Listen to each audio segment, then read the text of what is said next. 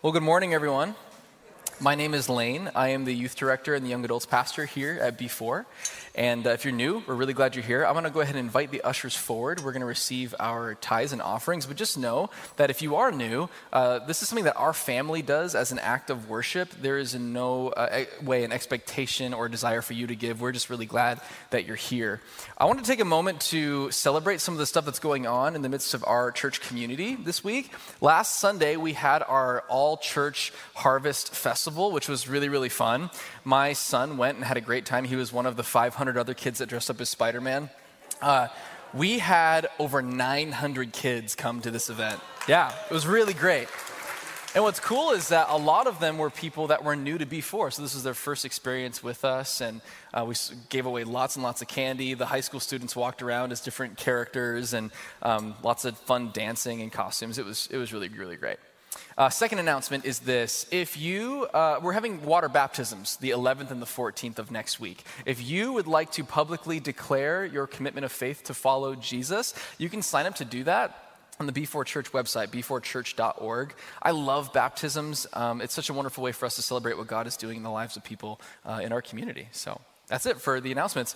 We're in a series right now going through the book of Ecclesiastes. And this series has been a lot of fun. And I really mean that. It's been a lot of fun. This book has a tendency to have a reputation of being really depressing. But I think that that's usually because of our unfortunate misunderstanding of what this book was intended to do and what it means. This book is one of the 5 wisdom writings in the Old Testament. And wisdom is so precious. We live in an age where a high value is placed on information and intellect. And because of that, we don't often mine beneath the surface of information to actually discover wisdom. Wisdom, as you know, is far more than what we know in our minds and what we can regurgitate. Wisdom is a way of being. Wisdom is a deeply spiritual thing. And wisdom is like good food, right? Good food, when we experience wisdom, we have to experience it. It's not an IV that we just get injected straight into the veins. We have to smell the aroma. We have to chew on it. We have to digest it before wisdom can become beneficial to the body. And like food, it needs to be put in front of us on a regular basis because we are prone to wander. We are prone to forget. We don't just eat once when we're born and then we're good the rest of our lives, right? We keep eating. And as we grow, hopefully in wisdom, our understanding and our palate for wisdom becomes more nuanced, becomes more refined. I love wisdom in the scriptures. There's lots of places to find wisdom in the world, but I think wisdom in the scriptures, wisdom found in Jesus, is the best wisdom that we can learn for ourselves. This ancient scroll, Ecclesiastes, it's a deeply misunderstood work, but once we begin to understand it, this book can become a blessing to read and not a burden, right? So let's start with a little review, because the way Ecclesiastes is set up, the principles of wisdom that we learn along the way, well, like good anthropologists, we're going to pick them up and put them in our tool belt, and we're going to excavate the rest of the book. It's meant to influence the way that we continue to read the text. So we're going to do a little review, and like good anthropologists, use our tools to excavate the rest of the site. Ecclesiastes introduces us to a character that we've come to know as the teacher. And this teacher, they're maybe a little bit cynical in their personality, maybe a little rough around the edges, but they have really, really good intentions because the teacher wants to challenge us, the reader, on our perspectives on certain aspects of life. And we've had to rethink 3 really critical things the last 3 weeks. The first thing that we rethought was life itself. The first week we learned about this word meaningless. Everything is meaningless. We remember that this translation of the word meaningless is not great for our English context because that word meaningless is really hevel.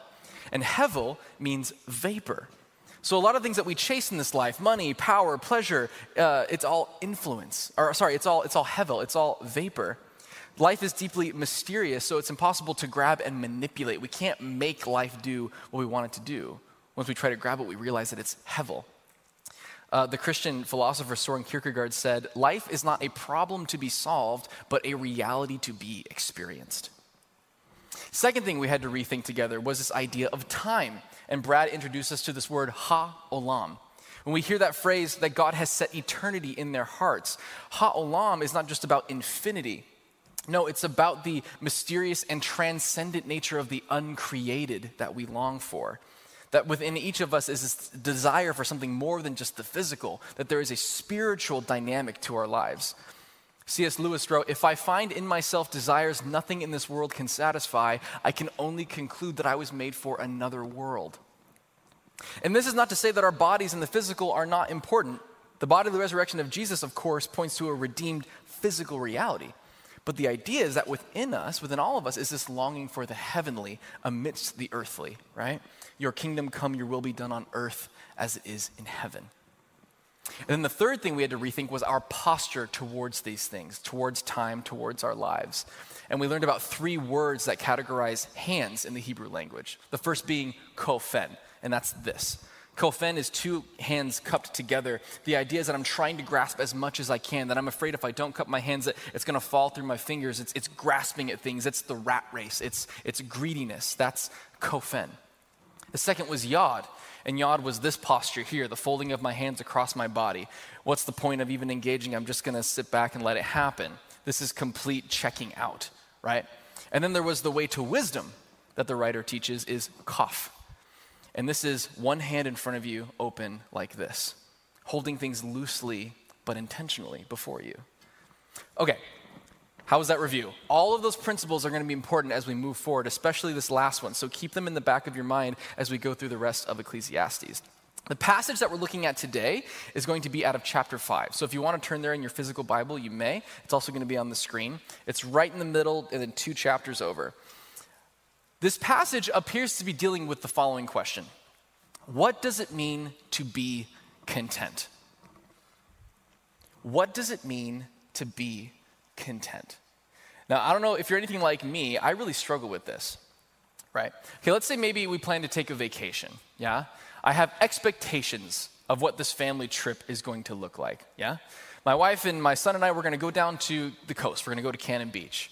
And so I have these expectations. It's going to be great. It's going to go this way, and it's going to be awesome. We're going to have a 2-hour drive down to the coast, and it's going to be beautiful. My 5-year-old son is going to be completely content during that drive.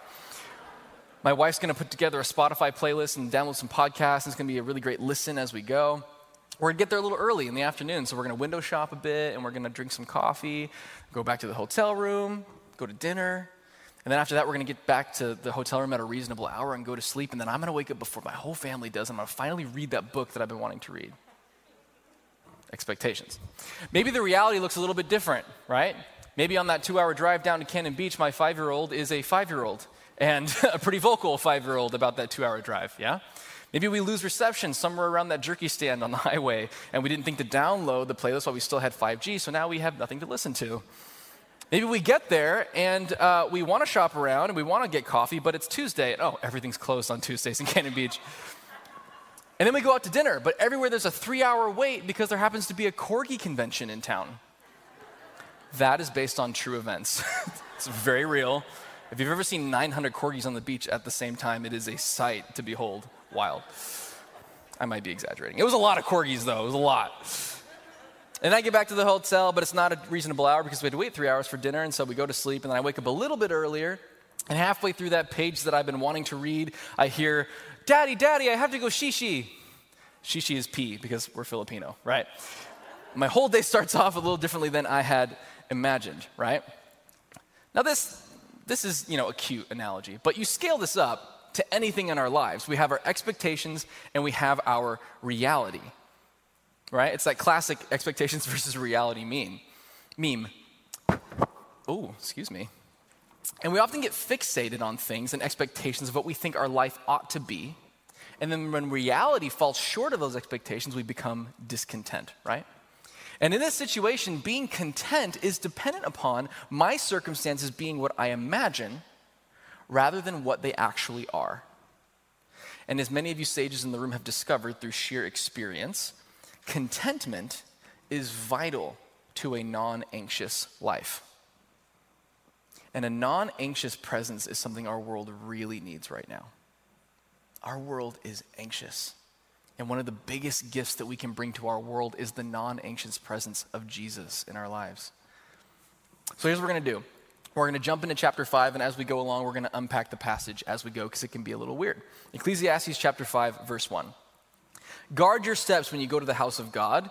Go near to listen rather than to offer the sacrifice of fools who do not know that they do wrong. Do not be quick with your mouth. Do not be hasty in your heart to utter anything before God. God is in heaven. You are on earth. So let your words be few. A dream comes when there are many cares, and many words mark the speech of a fool. Okay, so these opening verses can be a little confusing, especially when the teacher starts talking about dreams. But what the teacher is addressing here is actually an aspect of religious life that is really easy to fall into. Because if you're anything like me, we often come to the almighty God of creation with the gift of our perspective, right? We come to him with a strategy of how we think he ought to fix things. And we think if I do the right dance and I sing the right song, I can convince God to do what I want him to do, right? This is an oversimplification, but if you're honest, that's happening in your mind as you pray, right? And the teacher goes on to suggest that we instead go near to listen. How many of us have robust prayer lives that are full of us talking to God, but not a lot of us listening to God? Because if you're anything like me, you cram prayer into the nooks and crannies of your life, trying to figure out when you can have time to do it. So there's time for me to pray and tell God what's going on in my life, but not a lot of time for me to create space and actually receive what he wants to say to me. Because we know that his voice comes in this still quiet. And silence is an exceptionally rare commodity in our world today. It's noisy. You know, in the ancient Hebrew acts of worship, during all of the sacrifices and stuff at the temple, there was actually a sacred silence that was observed. You were quiet during the acts of sacrifice and worship. And if we remember, back on our Leviticus series, all of the acts of worship that were done in the temple were meant to contrast the acts of worship made by the pagans. Because the gods of the ancient world, they were very different than the Hebrew God. They were mighty and powerful. It can do a lot of supernatural things, but they were kind of just like us. They were petty. They were like these giant toddlers that we had to appease and convince that human affairs were worth that time. But that is not the character of God. The Hebrew God has done everything that he has done in order that humanity might draw near to him and he to them. He is intimately invested in the affairs of human beings. He doesn't need to be convinced to be. Unlike the surrounding pagan worship, it's not about appeasement and transaction. It's about connection. It's about relationship. So the teacher writes, draw near to listen. And this word listen is shama, which means not merely just to have sound waves go into your ears, but to listen and then obey. Because remember, wisdom is not found just in understanding, but in living. Listen and obey. It's an invitation to trust God, who is, as the writer says, in heaven as we are on earth. Therefore, he sees things we can't see. When it comes to Jesus, obedience isn't something that he uses to oppress us, to subjugate us. Obedience is an invitation into freedom, freedom that only Jesus can give. The invitation is trust. You can trust God because he's not a petty toddler. He's a perfect and loving Father. Jesus talks about this in his famous Sermon on the Mount. You can find that in Matthew chapter 5-6. And he says this, when you pray, do not keep on babbling like the pagans, for they think they will be heard because of their many words. Do not be like them, for your Father knows what you need before you ask him. My friend Maddie reminded me recently that practicing prayer is not about getting good at prayer. Prayer is about growing in intimacy with God. And intimacy builds trust. And trust moves us from a mindset of scarcity, kofen, like this, I got to get all that I can because it might run out. And it moves us to a mindset of abundance, like this, that what he has will never run out for me, that his mercy and love is enduring, so I can hold it intentionally and loosely so that I can receive and give it away because it doesn't run out. All right, verse 4. When you make your vow to God, do not delay to fulfill it. He has no pleasure in fools. Fulfill your vow. It is better not to make a vow than to make one and not fulfill it. Do not let your mouth lead you into sin, and do not protest the temple messenger. My vow was a mistake. Why should God be angry at what you say and destroy the work of your hands? Much dreaming and many words are meaningless. All right, so here we are at the dreaming again. What is he talking about? Well, the dreaming that the writer is talking about here is not the MLK Jr. kind of dreaming, like a hope for a better future, creative imagination. No, dreaming in this context is more about the chaotic and sometimes nonsensical nature of dreams. You know, like when you're drifting back and forth between awake and asleep, and you keep having dreams, and like after about a half hour, you're like, I don't know what's real and what's not anymore? That's what they're talking about. We see a type of prophetic dreaming in the scriptures, but in this context, most of the time, dreams is characterized by chaos. And being overly preoccupied with the meaning of these dreams is, as the writer says, meaningless or hevel, meaning it's hard to grasp, it's confusing. He's characterizing, listen to this, he's characterizing a fool as someone who is trying to make sense of things that don't make sense. So the worshiper in this scenario is trying to figure out why things didn't go their way. They're doing all sorts of wild things to try to coerce God into compliance. They're making promises that they can't keep. They're protesting the temple messenger.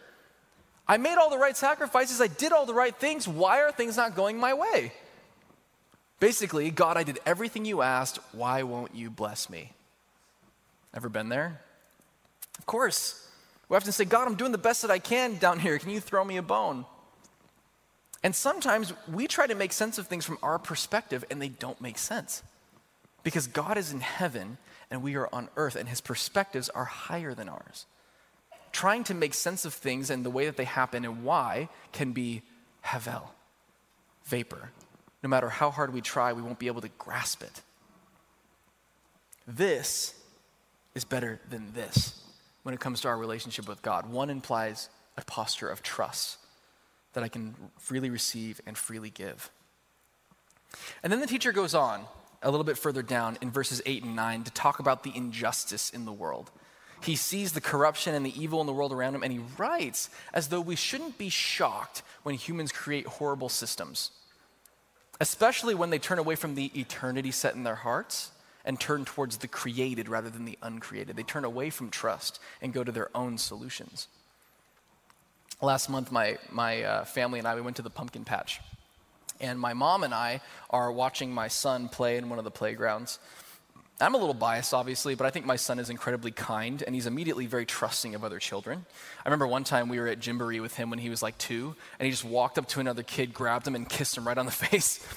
And I was like, buddy, boundaries, boundaries. So my mom and I are watching him, and he's gotten a lot better at boundaries at this point. But we're watching him, and we're watching him be like, loving and kind to all of his friends. And my mom just turns to me and she says, I just really hope people don't take advantage of his kindness. And I said something that every grandmother wants to hear, trying to comfort her. I said, oh, they will. I know I'm a terrible son. But I said that because it's true. There is evil in this world, and evil sets out to kill, steal, and destroy everything that is good and pure. It's just true. Brokenness, evil, and suffering, they are sure things in this life. So is it better to actively avoid suffering or to learn how to endure it?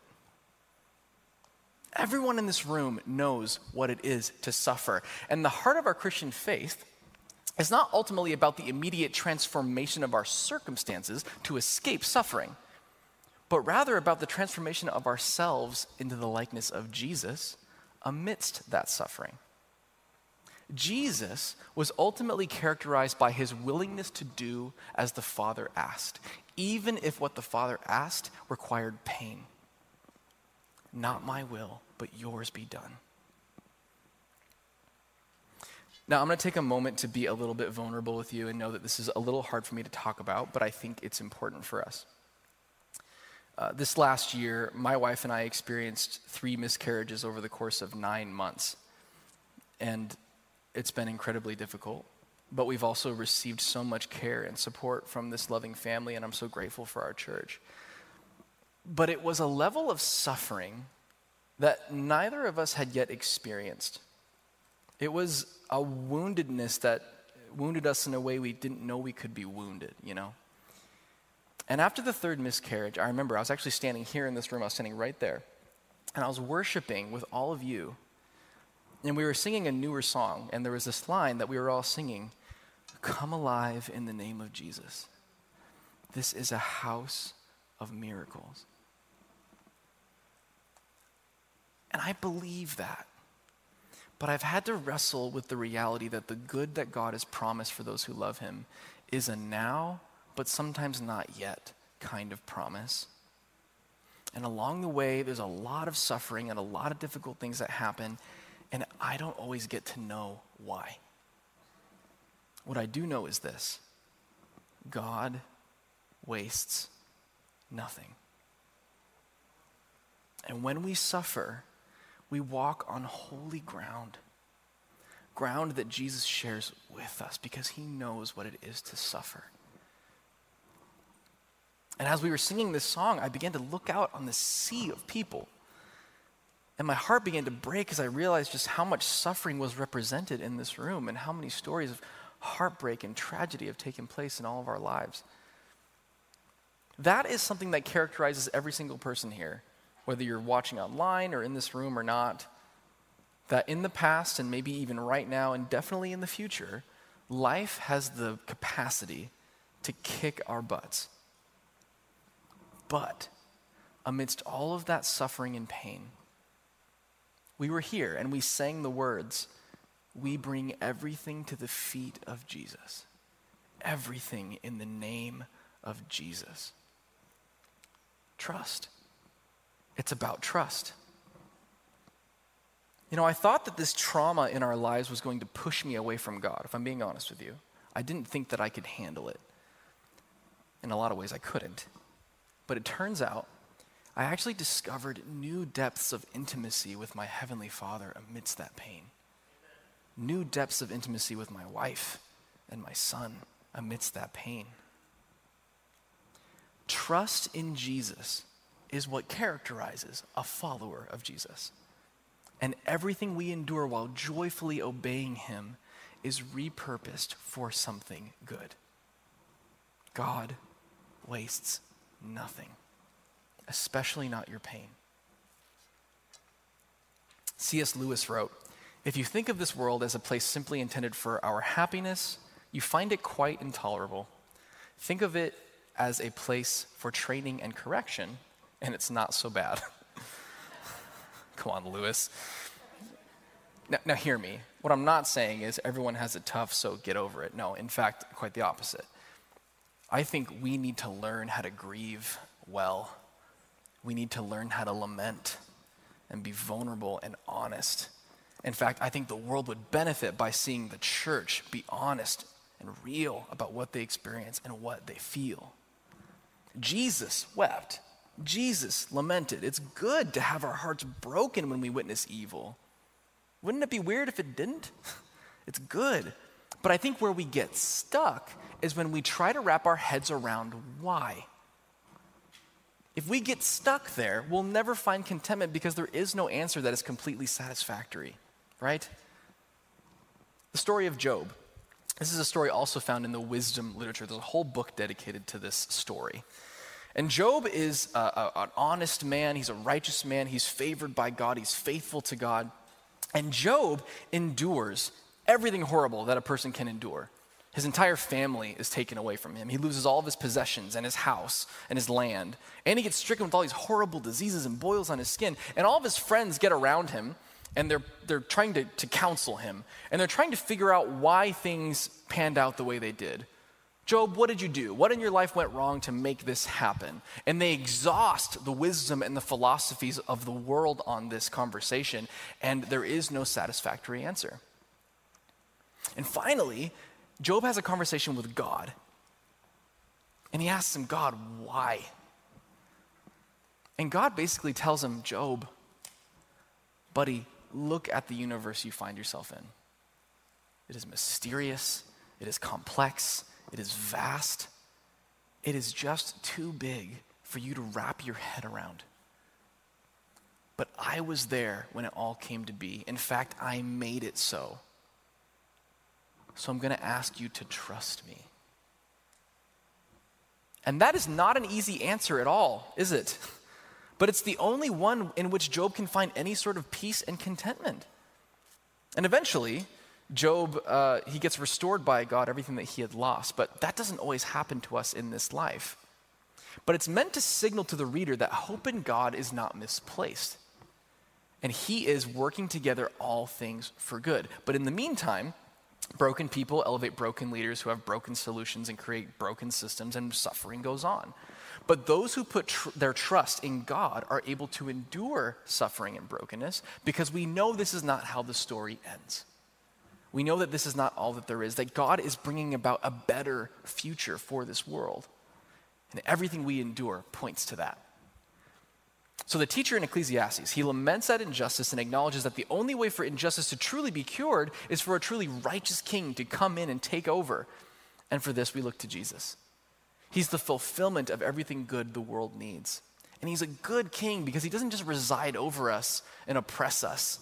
He draws near to us. He calls us his friends. He welcomes us into partnership for the redemption of all things. Isn't that cool? All right, so now we're in the final leg of this thought. The teacher has set the stage for how we approach God. We listen and we trust. And then he gets into what happens when we don't and when we do. Verse 10. Whoever loves money never has enough. Whoever loves wealth is never satisfied with their income. This too is meaningless. It's like that common phrase, right? What does someone living on the street and somebody who are rich have in common? They both wish they had more money. As goods increase, so do those who consume them. And what benefit are they to the owners except to feast their eyes on them? The sleep of a laborer is sweet whether they eat little or much. But as for the rich, their abundance permits them no sleep. I have seen a grievous evil under the sun, wealth hoarded to harm of its owners, or wealth lost to some misfortune so that when they have children, there is nothing left for them to inherit. Everyone comes naked from their mother's womb, and everyone comes so they depart. They take nothing from their toil that they can carry in their hands. This too is a grievous evil, as everyone comes, so they depart. And what do they gain, since they toil for the wind? All their days they eat in darkness with great frustration, affliction, and anger. Let's pray. No, I'm kidding. Put that on a coffee mug, right? Like that's rough. So before the teacher offers us his way to wisdom, he observes that everyone joins the rat race. And they scramble to try to get as much as they can, and all for what? In the same way that birth happens for all of us, death happens for all of us. What you accumulate doesn't matter. Jesus, in his famous Sermon on the Mount, we come back to this again, he reiterates this in a way that I think is so loving and kind and good. He says this, do not store up for yourselves treasures on earth where moths and vermin destroy and where thieves break in and steal, but store up for yourselves treasures in heaven where moths and vermin do not destroy and where thieves cannot break in and steal. For where your treasure is, there your heart will be also. Therefore, I tell you, do not worry about your life, what you will eat or drink, or about your body, what you will wear. For is the life not more than food and body more than clothes? Look at the birds of the air. They do not sow or reap or store away in barns, and yet your heavenly Father feeds them. Are you not much more valuable than they? Can any one of you, by worrying, add a single hour to your life? And why do you worry about clothes? See how the flowers of the field grow? They do not labor or spin, and yet I tell you, not even Solomon in all of his splendor was dressed like one of these. If that is how God clothes the grass of the field, which is here today and tomorrow is thrown into the fire, will he not much more clothe you, you of little faith? So do not worry, saying, what shall we eat, or what shall we drink, or what shall we wear? For the pagans run after these things, and your heavenly Father knows that you need them.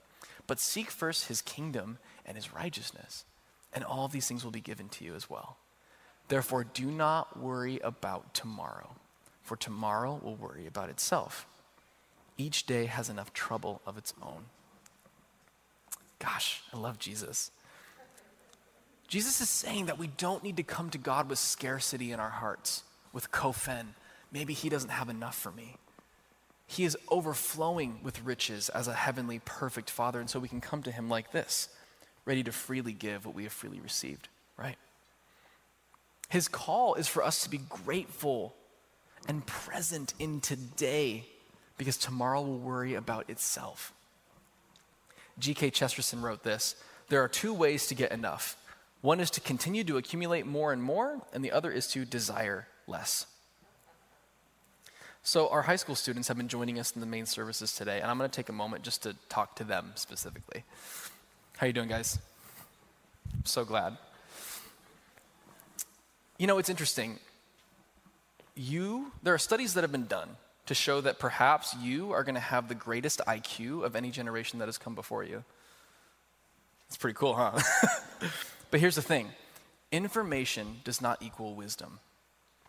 Right now, what you're being taught by like almost everyone in your life is that you need to put your trust in financial and material security. Listen, finances are great, financial health is good, responsible, even loving, but there is no such thing as worldly security. Everything that we have can be taken away tomorrow. So your hope has to be in something else. I think that your gift to us, to the world, is not going to be to join the rat race. Your gift to the world is going to be grounded in who Jesus has called you to be, so that you can have a non-anxious presence amidst a very anxious world. Because your hope and security rests in something else, something beyond. Jesus, I just pray for these students right here and for every high school student in this room. Would they know who you are? Would they be grounded in the goodness of your presence? Amen. Love you guys. Love our students. Love that they're joining us in here too. Where was I? I got lost. Okay. Moving on. Verse 18.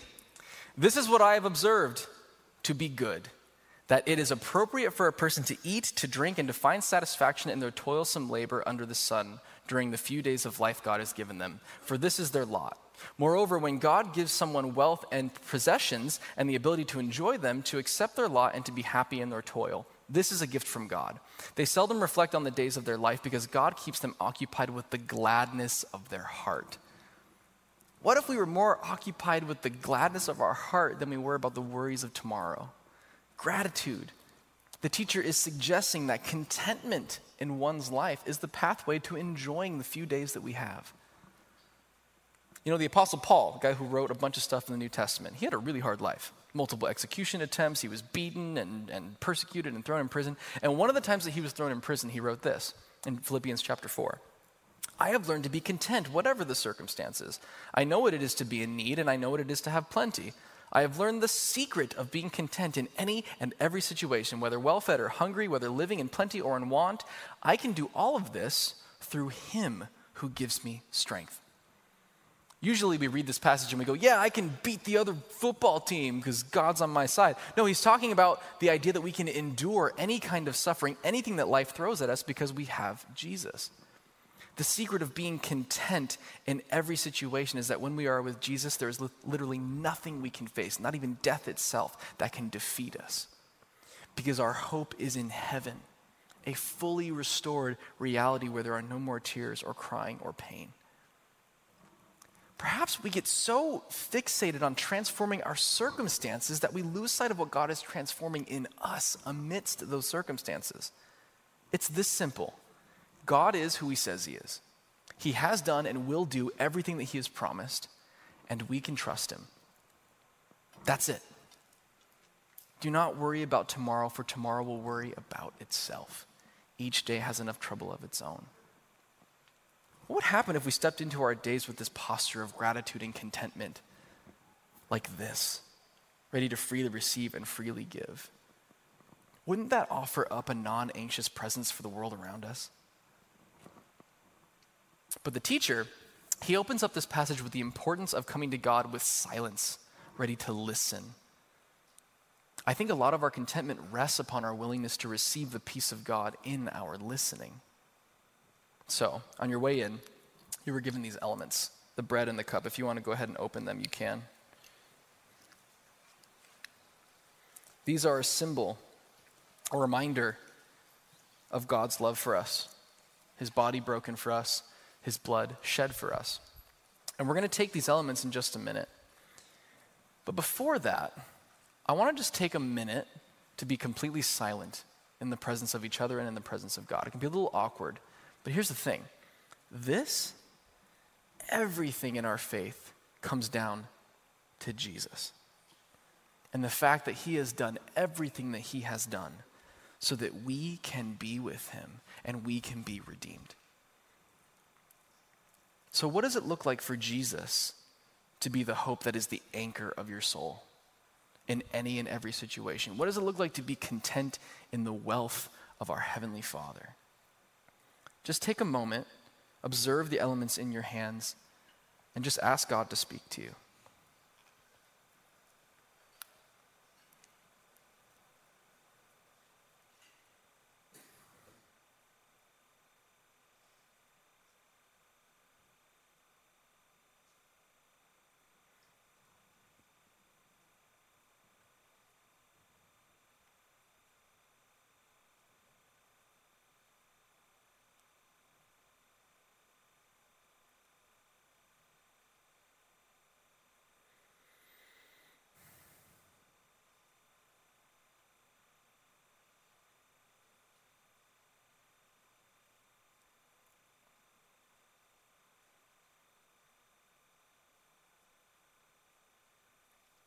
Jesus, on the night he was betrayed, after he had given thanks, he took bread and he broke it. And he said, "This is my body broken for you. Do this in remembrance of me." Let's eat together.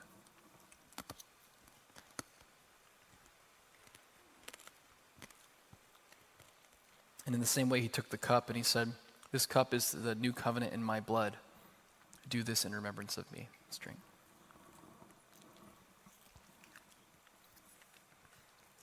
Would you stand with me?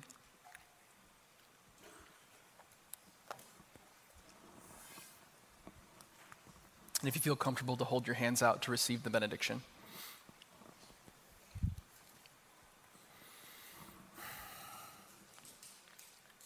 May you be men and women who are deeply content, knowing that you have everything you need because of the wealth of love in the person you are with, Jesus. In your name we pray, God. Amen. Amen. Have a great week, everyone.